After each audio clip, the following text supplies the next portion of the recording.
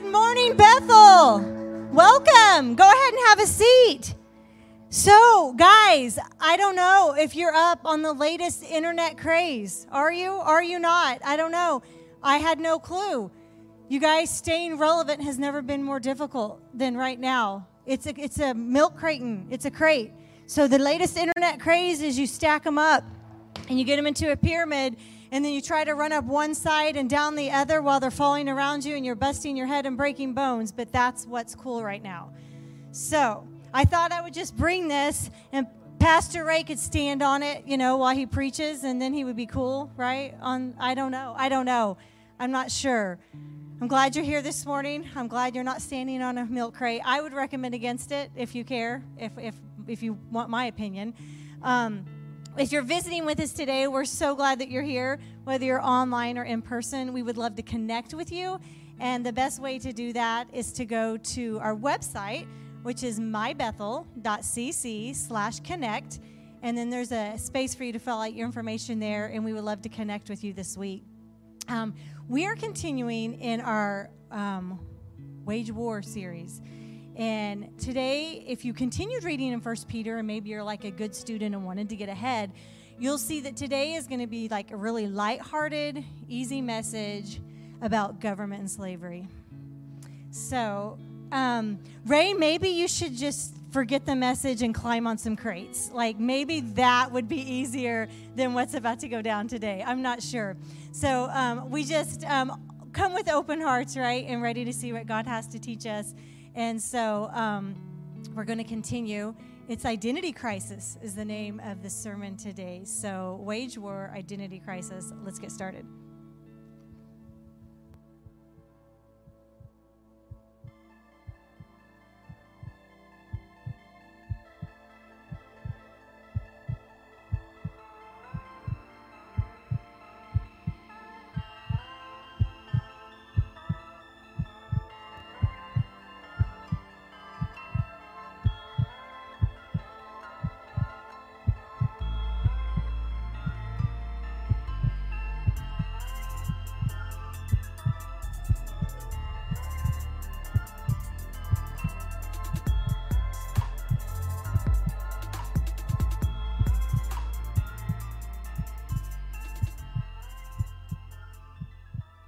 Morning, Bethel. How are you guys doing? Good to have you this morning at our 9:30 service. I want to pray before we jump in. As Christy said, this is a easy topic to talk about in church: politics, slavery, social justice. Stuff that's real light and easy. So if you came today looking for a light message, man, you picked the wrong Sunday to come. So if you're watching online, please hang in with us. Peter has some instructions that I think are extremely valuable to us today, and there's topics that most of us want to avoid, but we're gonna wade into the waters today. All right, let's pray. Ask God to meet with us, and ask God for His Word to be clear. All right, let's pray. God, this morning we are humbled and we're grateful for Your Word, for Scripture that points us to truth. And many of us are struggling today even with identity, with where do we align, who do we identify with, and actually what You're calling us to is something far greater, far deeper, which is that battle, that war within. And so today as we continue in 1 Peter chapter 2, God, I pray that our hearts would be open, our minds would be open, and as we wage war on the behaviors that are so natural to us, we know that the ultimate goal is Jesus. The ultimate goal is to be like Jesus. And so point us to Him today, and may we have an open conversation today about what You're doing and what You've done for thousands of years. Jesus, we love You. Thank You so much. In Your name we pray. Amen. I want to remind you of the purpose of this series, and the purpose is to wage war on this kind of a dirty word that nobody likes to use, which is the word sin, okay? Sin is anything that doesn't meet the standard of God. Sin is anything that doesn't kind of measure up to God. And so this series is about waging war, not of the sins of others, not of the things we identify in the people around us and our family members, spouses, or neighbors, but actually the sin that we find in our own hearts. And so we're going to be working through this series over the next few weeks as well, but the last 2 weeks has been kind of foundational of why we need to do it. Last week was specifically about getting rid or shaking off a lot of these activities that we're all involved in. And then Peter continues this thought through the end of chapter 2 on into the rest of the book. And it's interesting because he actually touches on things that are very, very modern. You're like, okay, I thought this book was written 2,000 years ago. It was, and yet it's still alive and living and working today to confront us and for us to confront ourselves with some of these activities we have. And so we have a theme verse, and this is where the series kind of gets its name from, which is 1 Peter chapter 2, verse 11. We went through it last week, but it's here on the screen. It says, keep away from worldly desires that wage war against your very souls.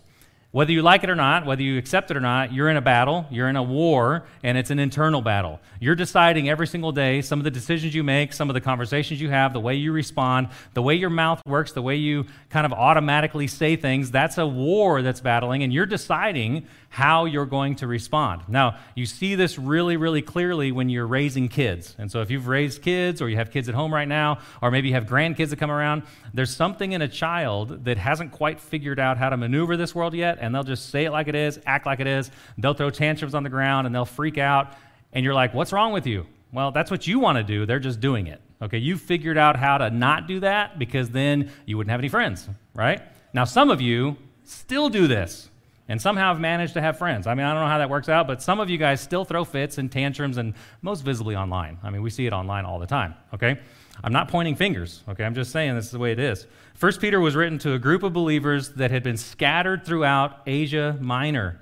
He wanted to encourage them to walk in a way that demonstrates that they were followers of Jesus. These were Jewish and non-Jewish believers that lived in Jerusalem, and they were scattered up in Asia Minor.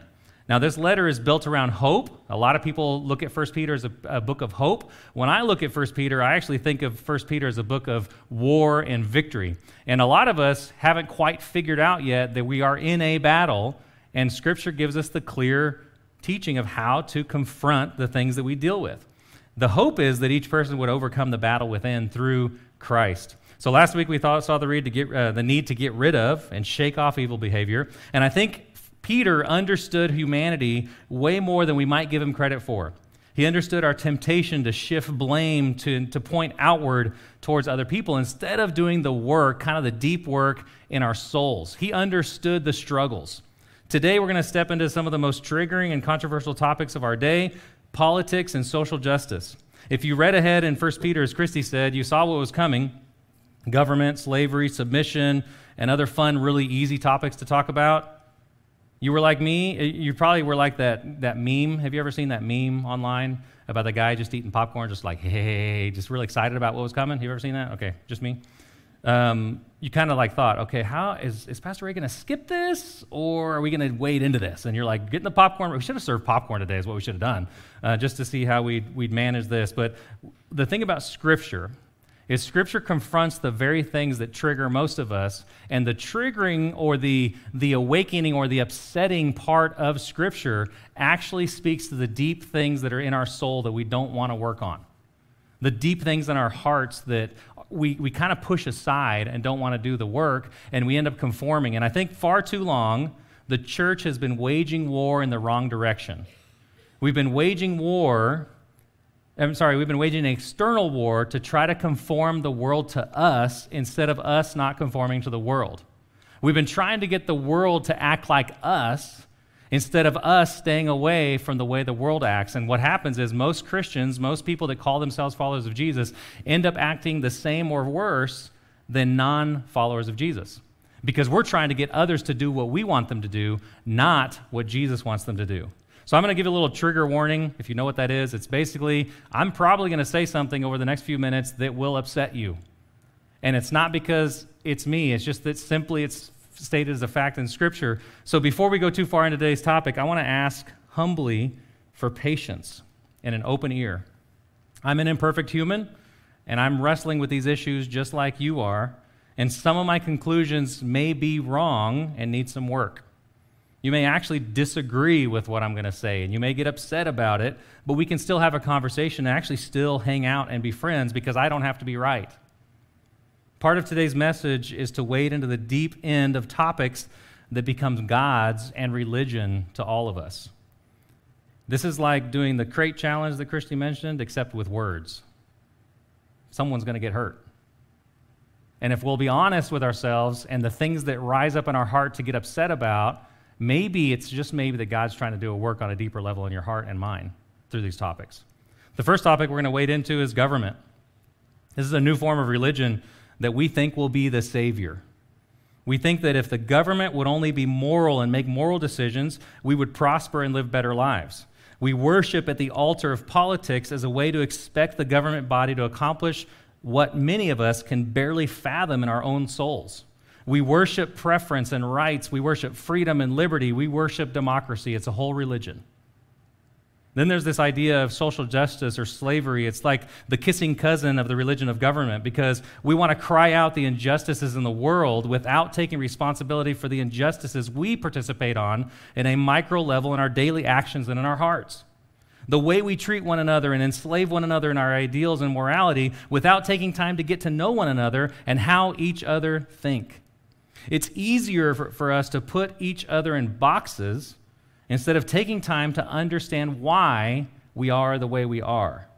In the end, each conversation becomes a threat to our identity and the claims that we've established. It's like if we simply label someone Democrat or Republican or Libertarian or Independent or possibly woke or hip or millennial or okay boomer or hood or privileged or white, black, Latino, Asian, and the like, we don't have to take time to really know who that person is. So let's patiently read the next text and see why Peter included this in his letter. Because remember, we started in chapter 1 about Christ, chapter 2 about getting rid of the evil behavior in our hearts. It's a war that's happening. And then he throws in politics and slavery. He wades in the next couple topics with a backdrop of spiritual milk and a spiritual temple, like we saw last week. This is something that's being built. And getting rid of all evil behavior also includes our own identity, the things that we identify as. So have you ever heard the phrase, oh, it's just who I am? And if you know anything about the Enneagram, you're like, oh, I'm an 8, so you just better expect it. Or, I'm a 1. I mean, what'd you expect from a 1? Right? It's all about identity, and this world is so full of my own personal identity that we end up putting people in certain categories, and then we can write them off because they're in that category. In a way, Peter takes us through the challenge of the ages over the next 2 chapters. Money, power, sex, status, fame. They're all the very thing that always gets us to wage war for victory within. So let's jump in. Verse 13. It's going to be here on the screen, also in our Bible app, and if you have the God's Word in your hand, look in 1 Peter chapter 2, verse 13. It says, "For the Lord's sake, submit to all human authority, whether the king is head of state or the officials he has appointed, for the king has sent them to punish those who do wrong and to honor those who do right. It is God's will that your honorable lives should silence those ignorant people who make foolish accusations against you. For you are free, yet you are God's slaves. So don't use your freedom as an excuse to do evil. Respect everyone, love the family of believers, fear God, and respect the king." Now, some of you are like, what? I have to respect the king? And then you're like, oh, good, we don't have a king, so I don't have to worry about that one. Right? Did that go through your head? We got rid of the king 200 years ago, so we're good. And yet, it speaks to something deeper in that we are all rebels. All of us are rebels. We don't like to fall in line. We don't like to be told what to do. Actually, the fastest way to get most of us to do something is to tell us not to do it. Can we be honest for a second? Tell you not to do it, and then you'll end up figuring out how to do it. An example is, how bad do you want to touch the paint after seeing a wet paint sign? How bad is that? Because part of it is, I probably shouldn't touch it so I don't get all paint on me. Or the other part of it is like, I wonder if it's still wet. Or have you ever told a kid not to touch something? Tell your kids, don't touch something, and that's a surefire way of getting them to touch it, right? If you just ignore it, nobody would touch it. Because we're rebels. In our heart of hearts, we are rebels. And God knew this when he told people to write it. He said, submit to all human authority. It says they've been sent by God to keep order. They've been allowed in by God for a reason. Humanity without order is chaos. And we've seen it way too much in the past year and a half, 2 years. We've seen it way too much, and I know it's been going on for decades, centuries even. So the question always comes up is, what do I do when I don't like what's happening in government? As a follower of Jesus, what do I do when the things I see I don't like?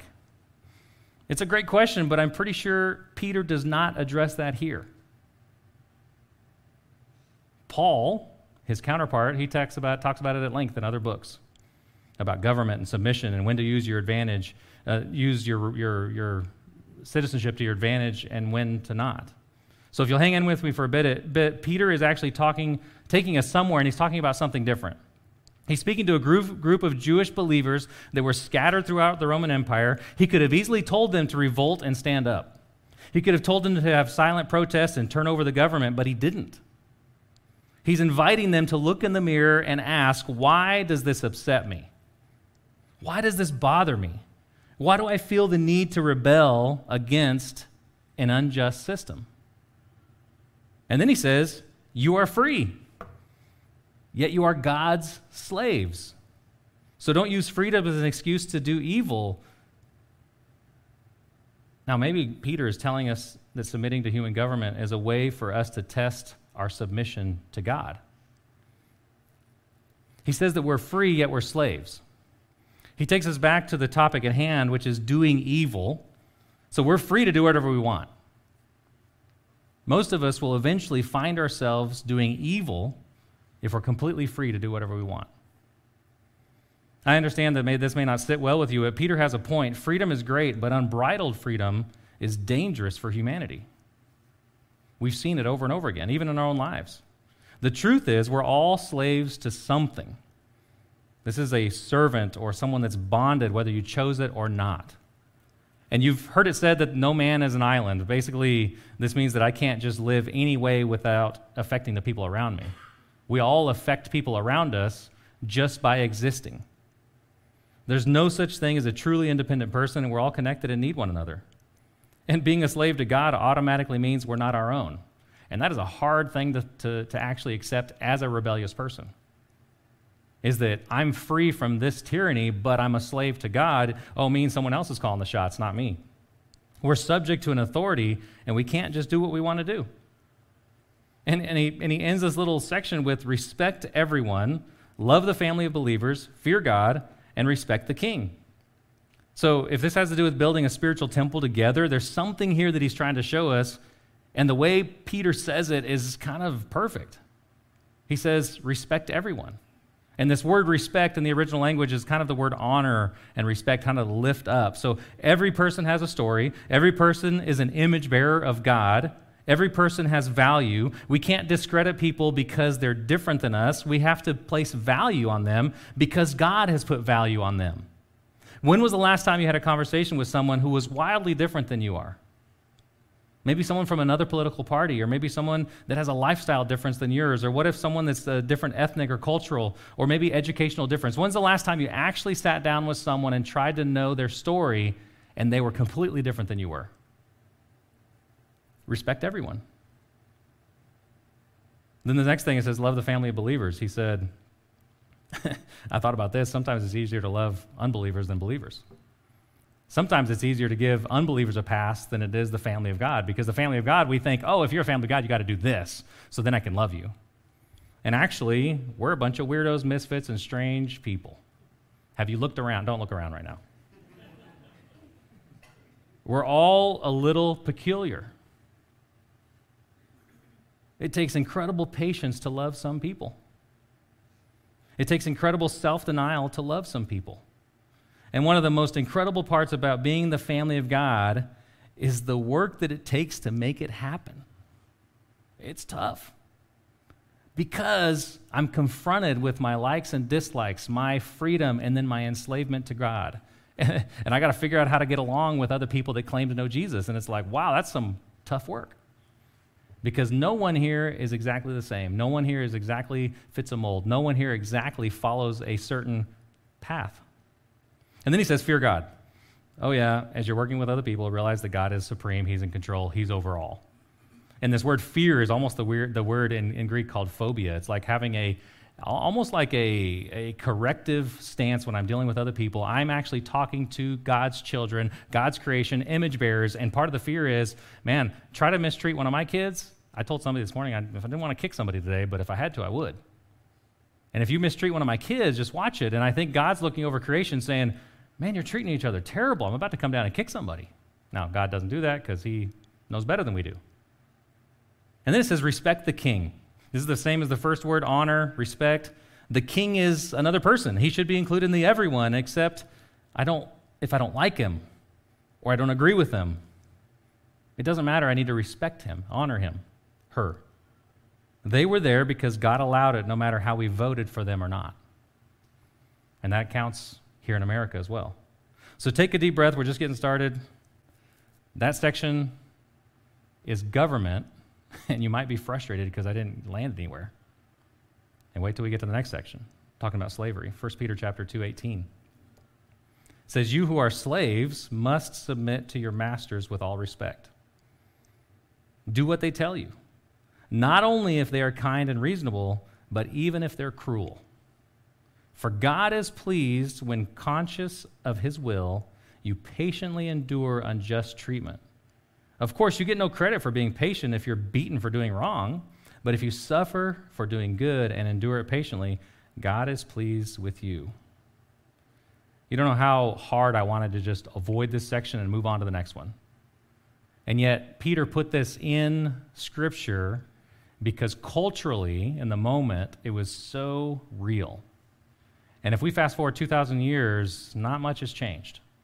Not much has changed in the human heart. Not much has changed in human activity. Not much has changed in the way we treat one another. History shows that there was an estimated 60 million slaves in the world when this book was written, when this letter was written.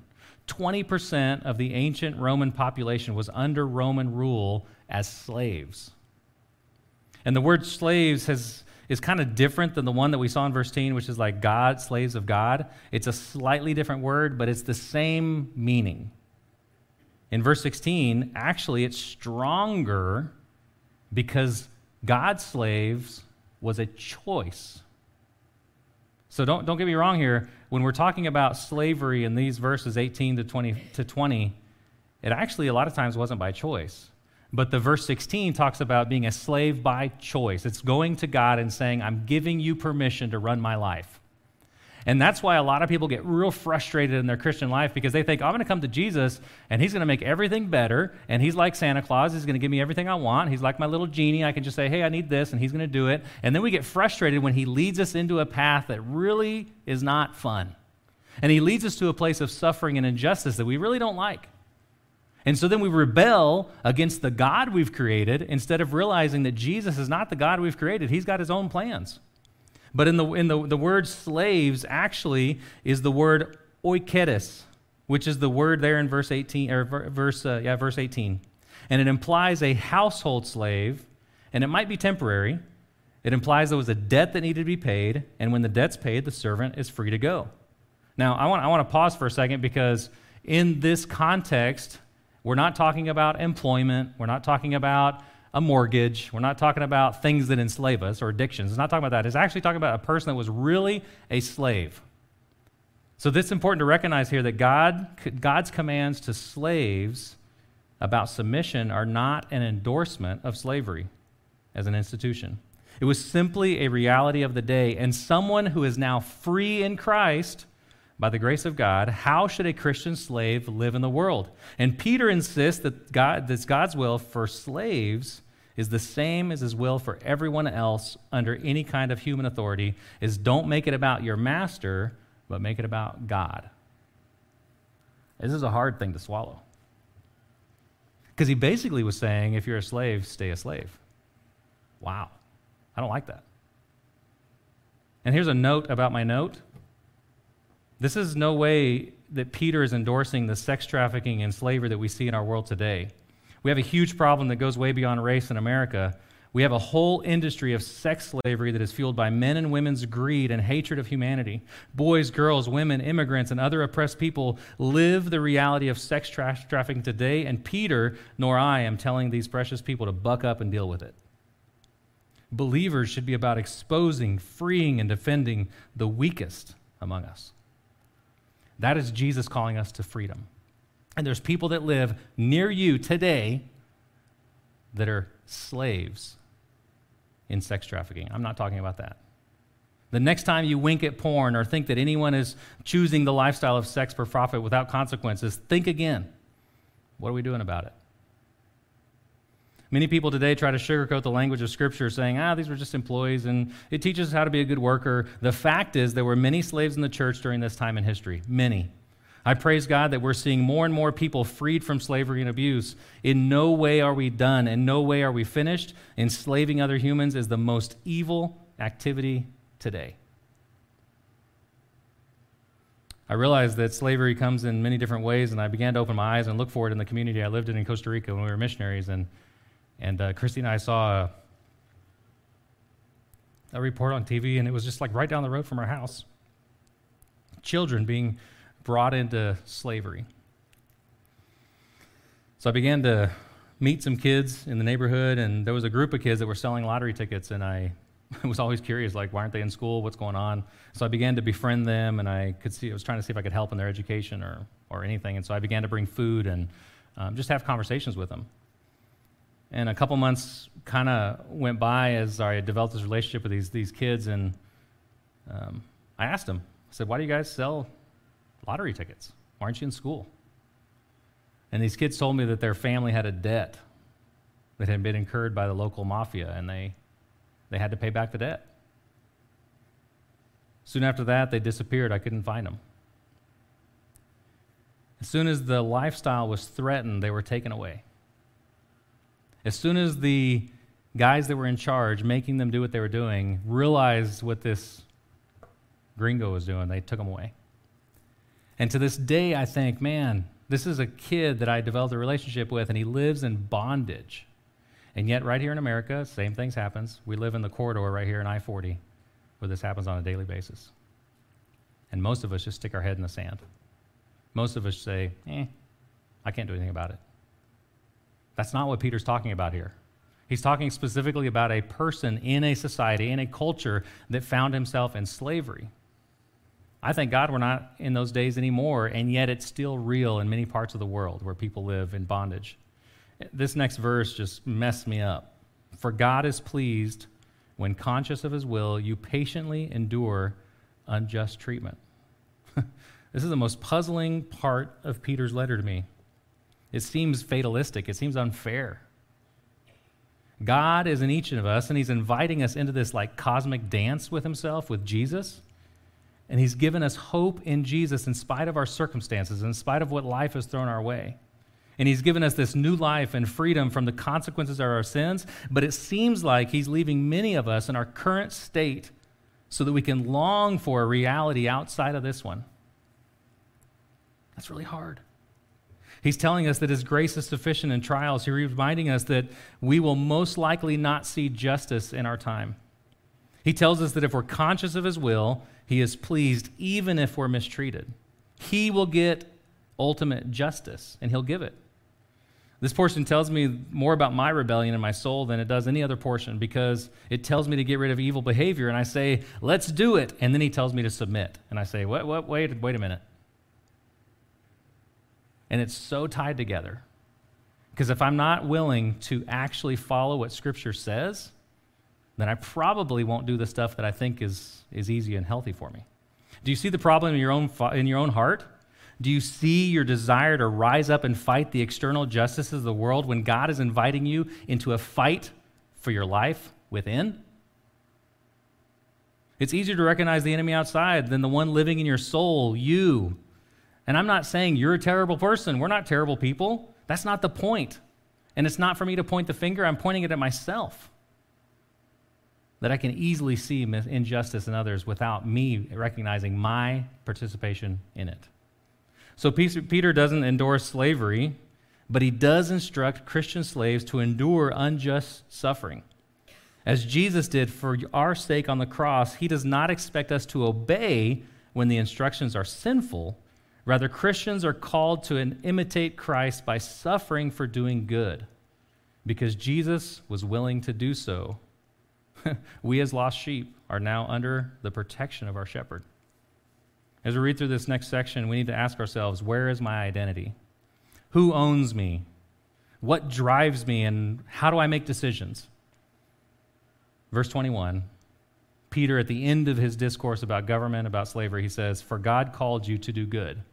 Now, in the very beginning, he said, get rid of all evil behavior, and he says he's called you to do good. It means, even if it means suffering, just as Christ suffered for you. He is your example, and you must follow in his steps. This is the part I do not like, because Jesus did not have an easy life. If he's the way, the truth, and the life, then he has shown us a way not to make it about ourselves, to make it all about the Father, God. We lay ourselves aside and follow him even when it's terrible, and even when we say life sucks.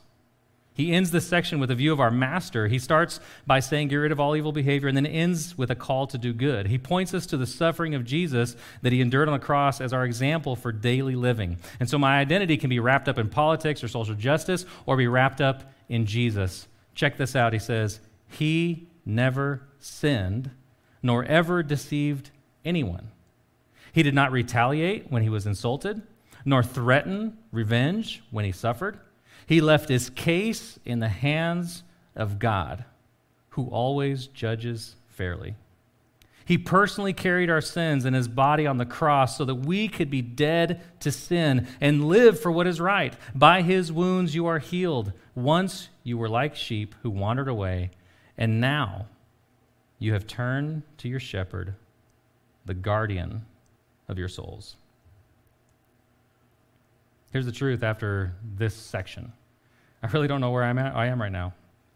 I actually want to pick up the case out of God's hands. I want to seek justice myself. And I left the format on the screen so you could see that this was a quote from Isaiah 53. Peter is reminding the listener that Jesus is the promise for the world that was promised hundreds of years earlier. It says that he carried all our sins. That is so unjust. He didn't deserve it.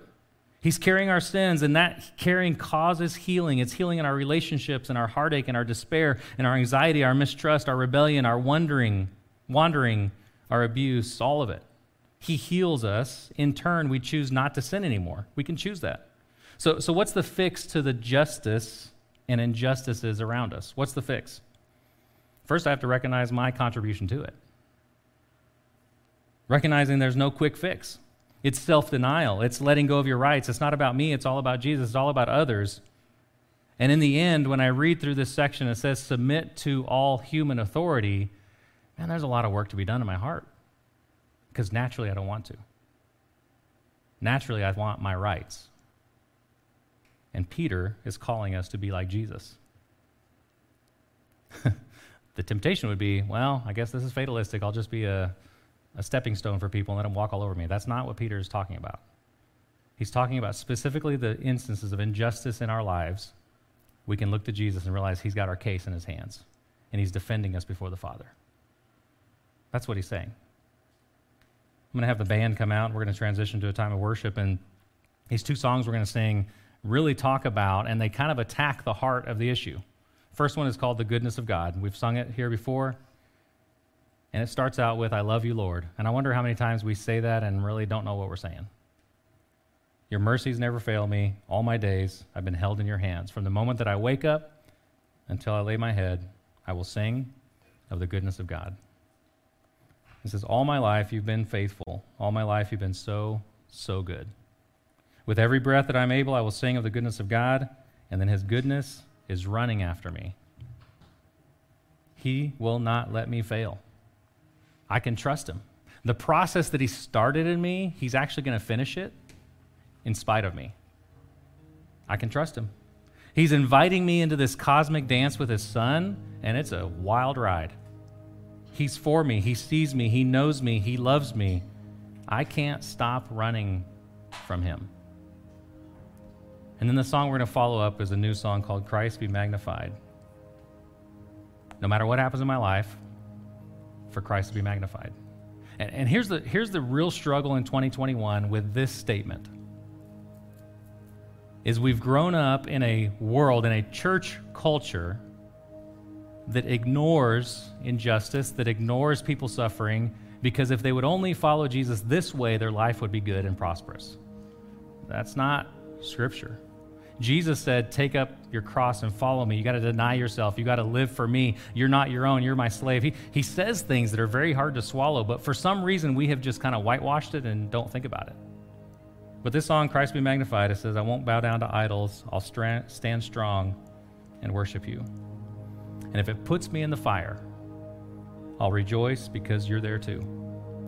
If the cross brings transformation, then I'll be crucified with you, because death is just a doorway unto resurrection life.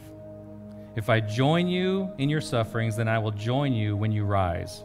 And you return in glory with all the angels and the saints. My heart will still be singing, and my song will be the same, that Christ be magnified.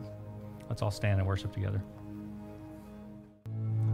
Christ, this morning we pray and we beg that you'd be magnified. Man, I just want to make it about me, and yet we've sung that I'm going to lay myself down completely.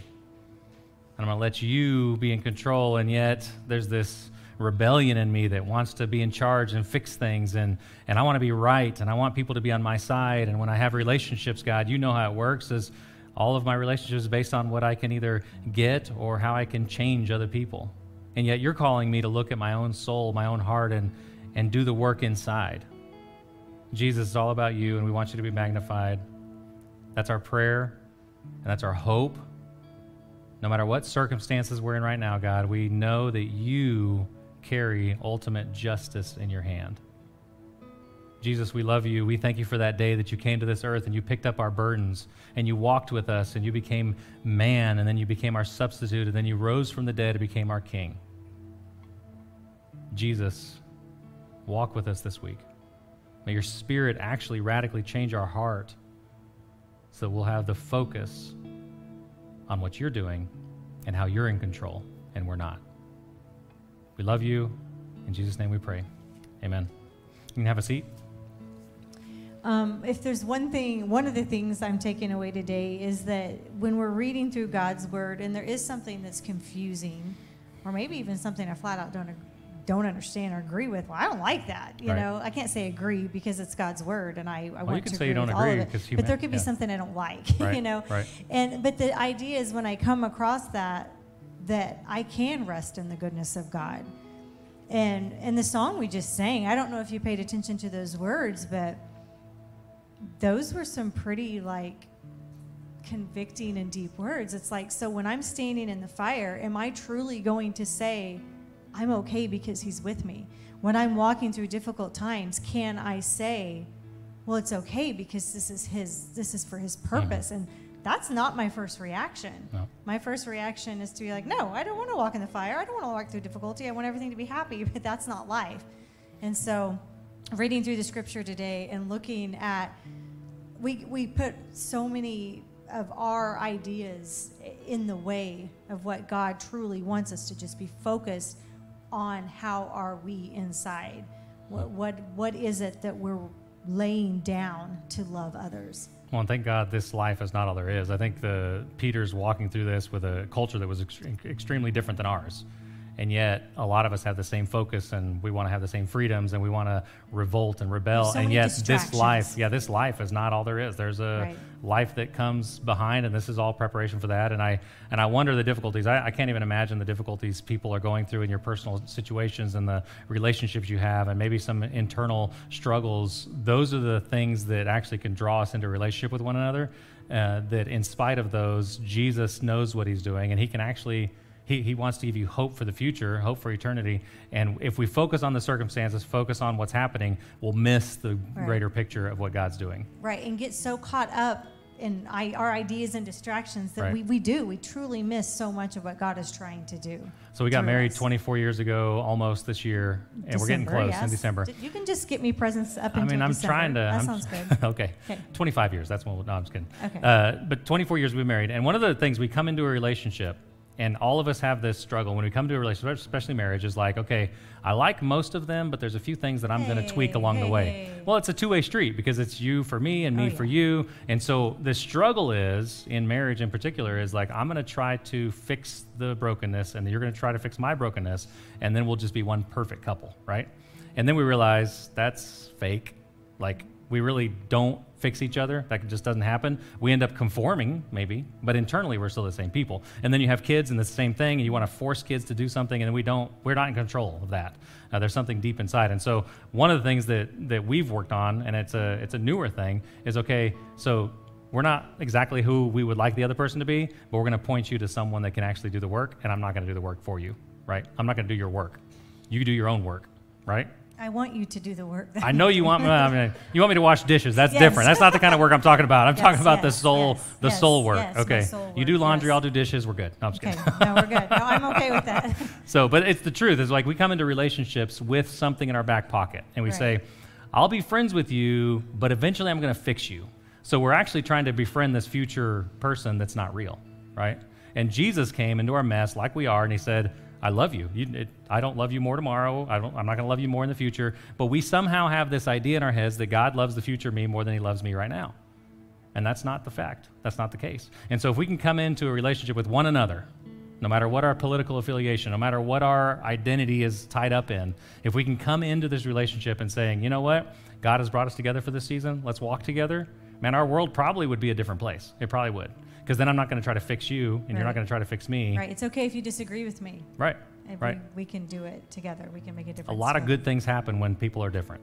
It really does. Yep. Yeah, how boring, right? Well, our church is full of different people, so that's awesome. I love it. So the only big announcement is that there's no services next week, correct? I really quickly in my head a while ago, I was counting up in my head how many volunteers we have working today, and I stopped at 50. Okay. We have at least 50 volunteers working for upstairs. Service, right? No, I was counting both. Okay. Just like upstairs and greeting and security and kids and worship team. And so all that is a lot. And the whole family escape thing is, yes, to focus on family and give you time to truly be with your family. But it's also a neat opportunity for us to love our volunteers and be like, you know what, truly take a break this week. You take a break, spend time with your family. I mean, we could not do it without them. Right. And the practicing that goes on, the preparation that goes on, and everything that goes on to make a Sunday morning work. So I wanted to remind everybody that that's my favorite part about the Family Escape, is that our volunteers truly get to feel appreciated and they get to rest. Yep, that's good. And so you guys have a safe Labor Day weekend, and we will see you on the 12th. And remember that here at Bethel, we exist to love and lead one another to find and follow Jesus. Love you guys. Have a great week.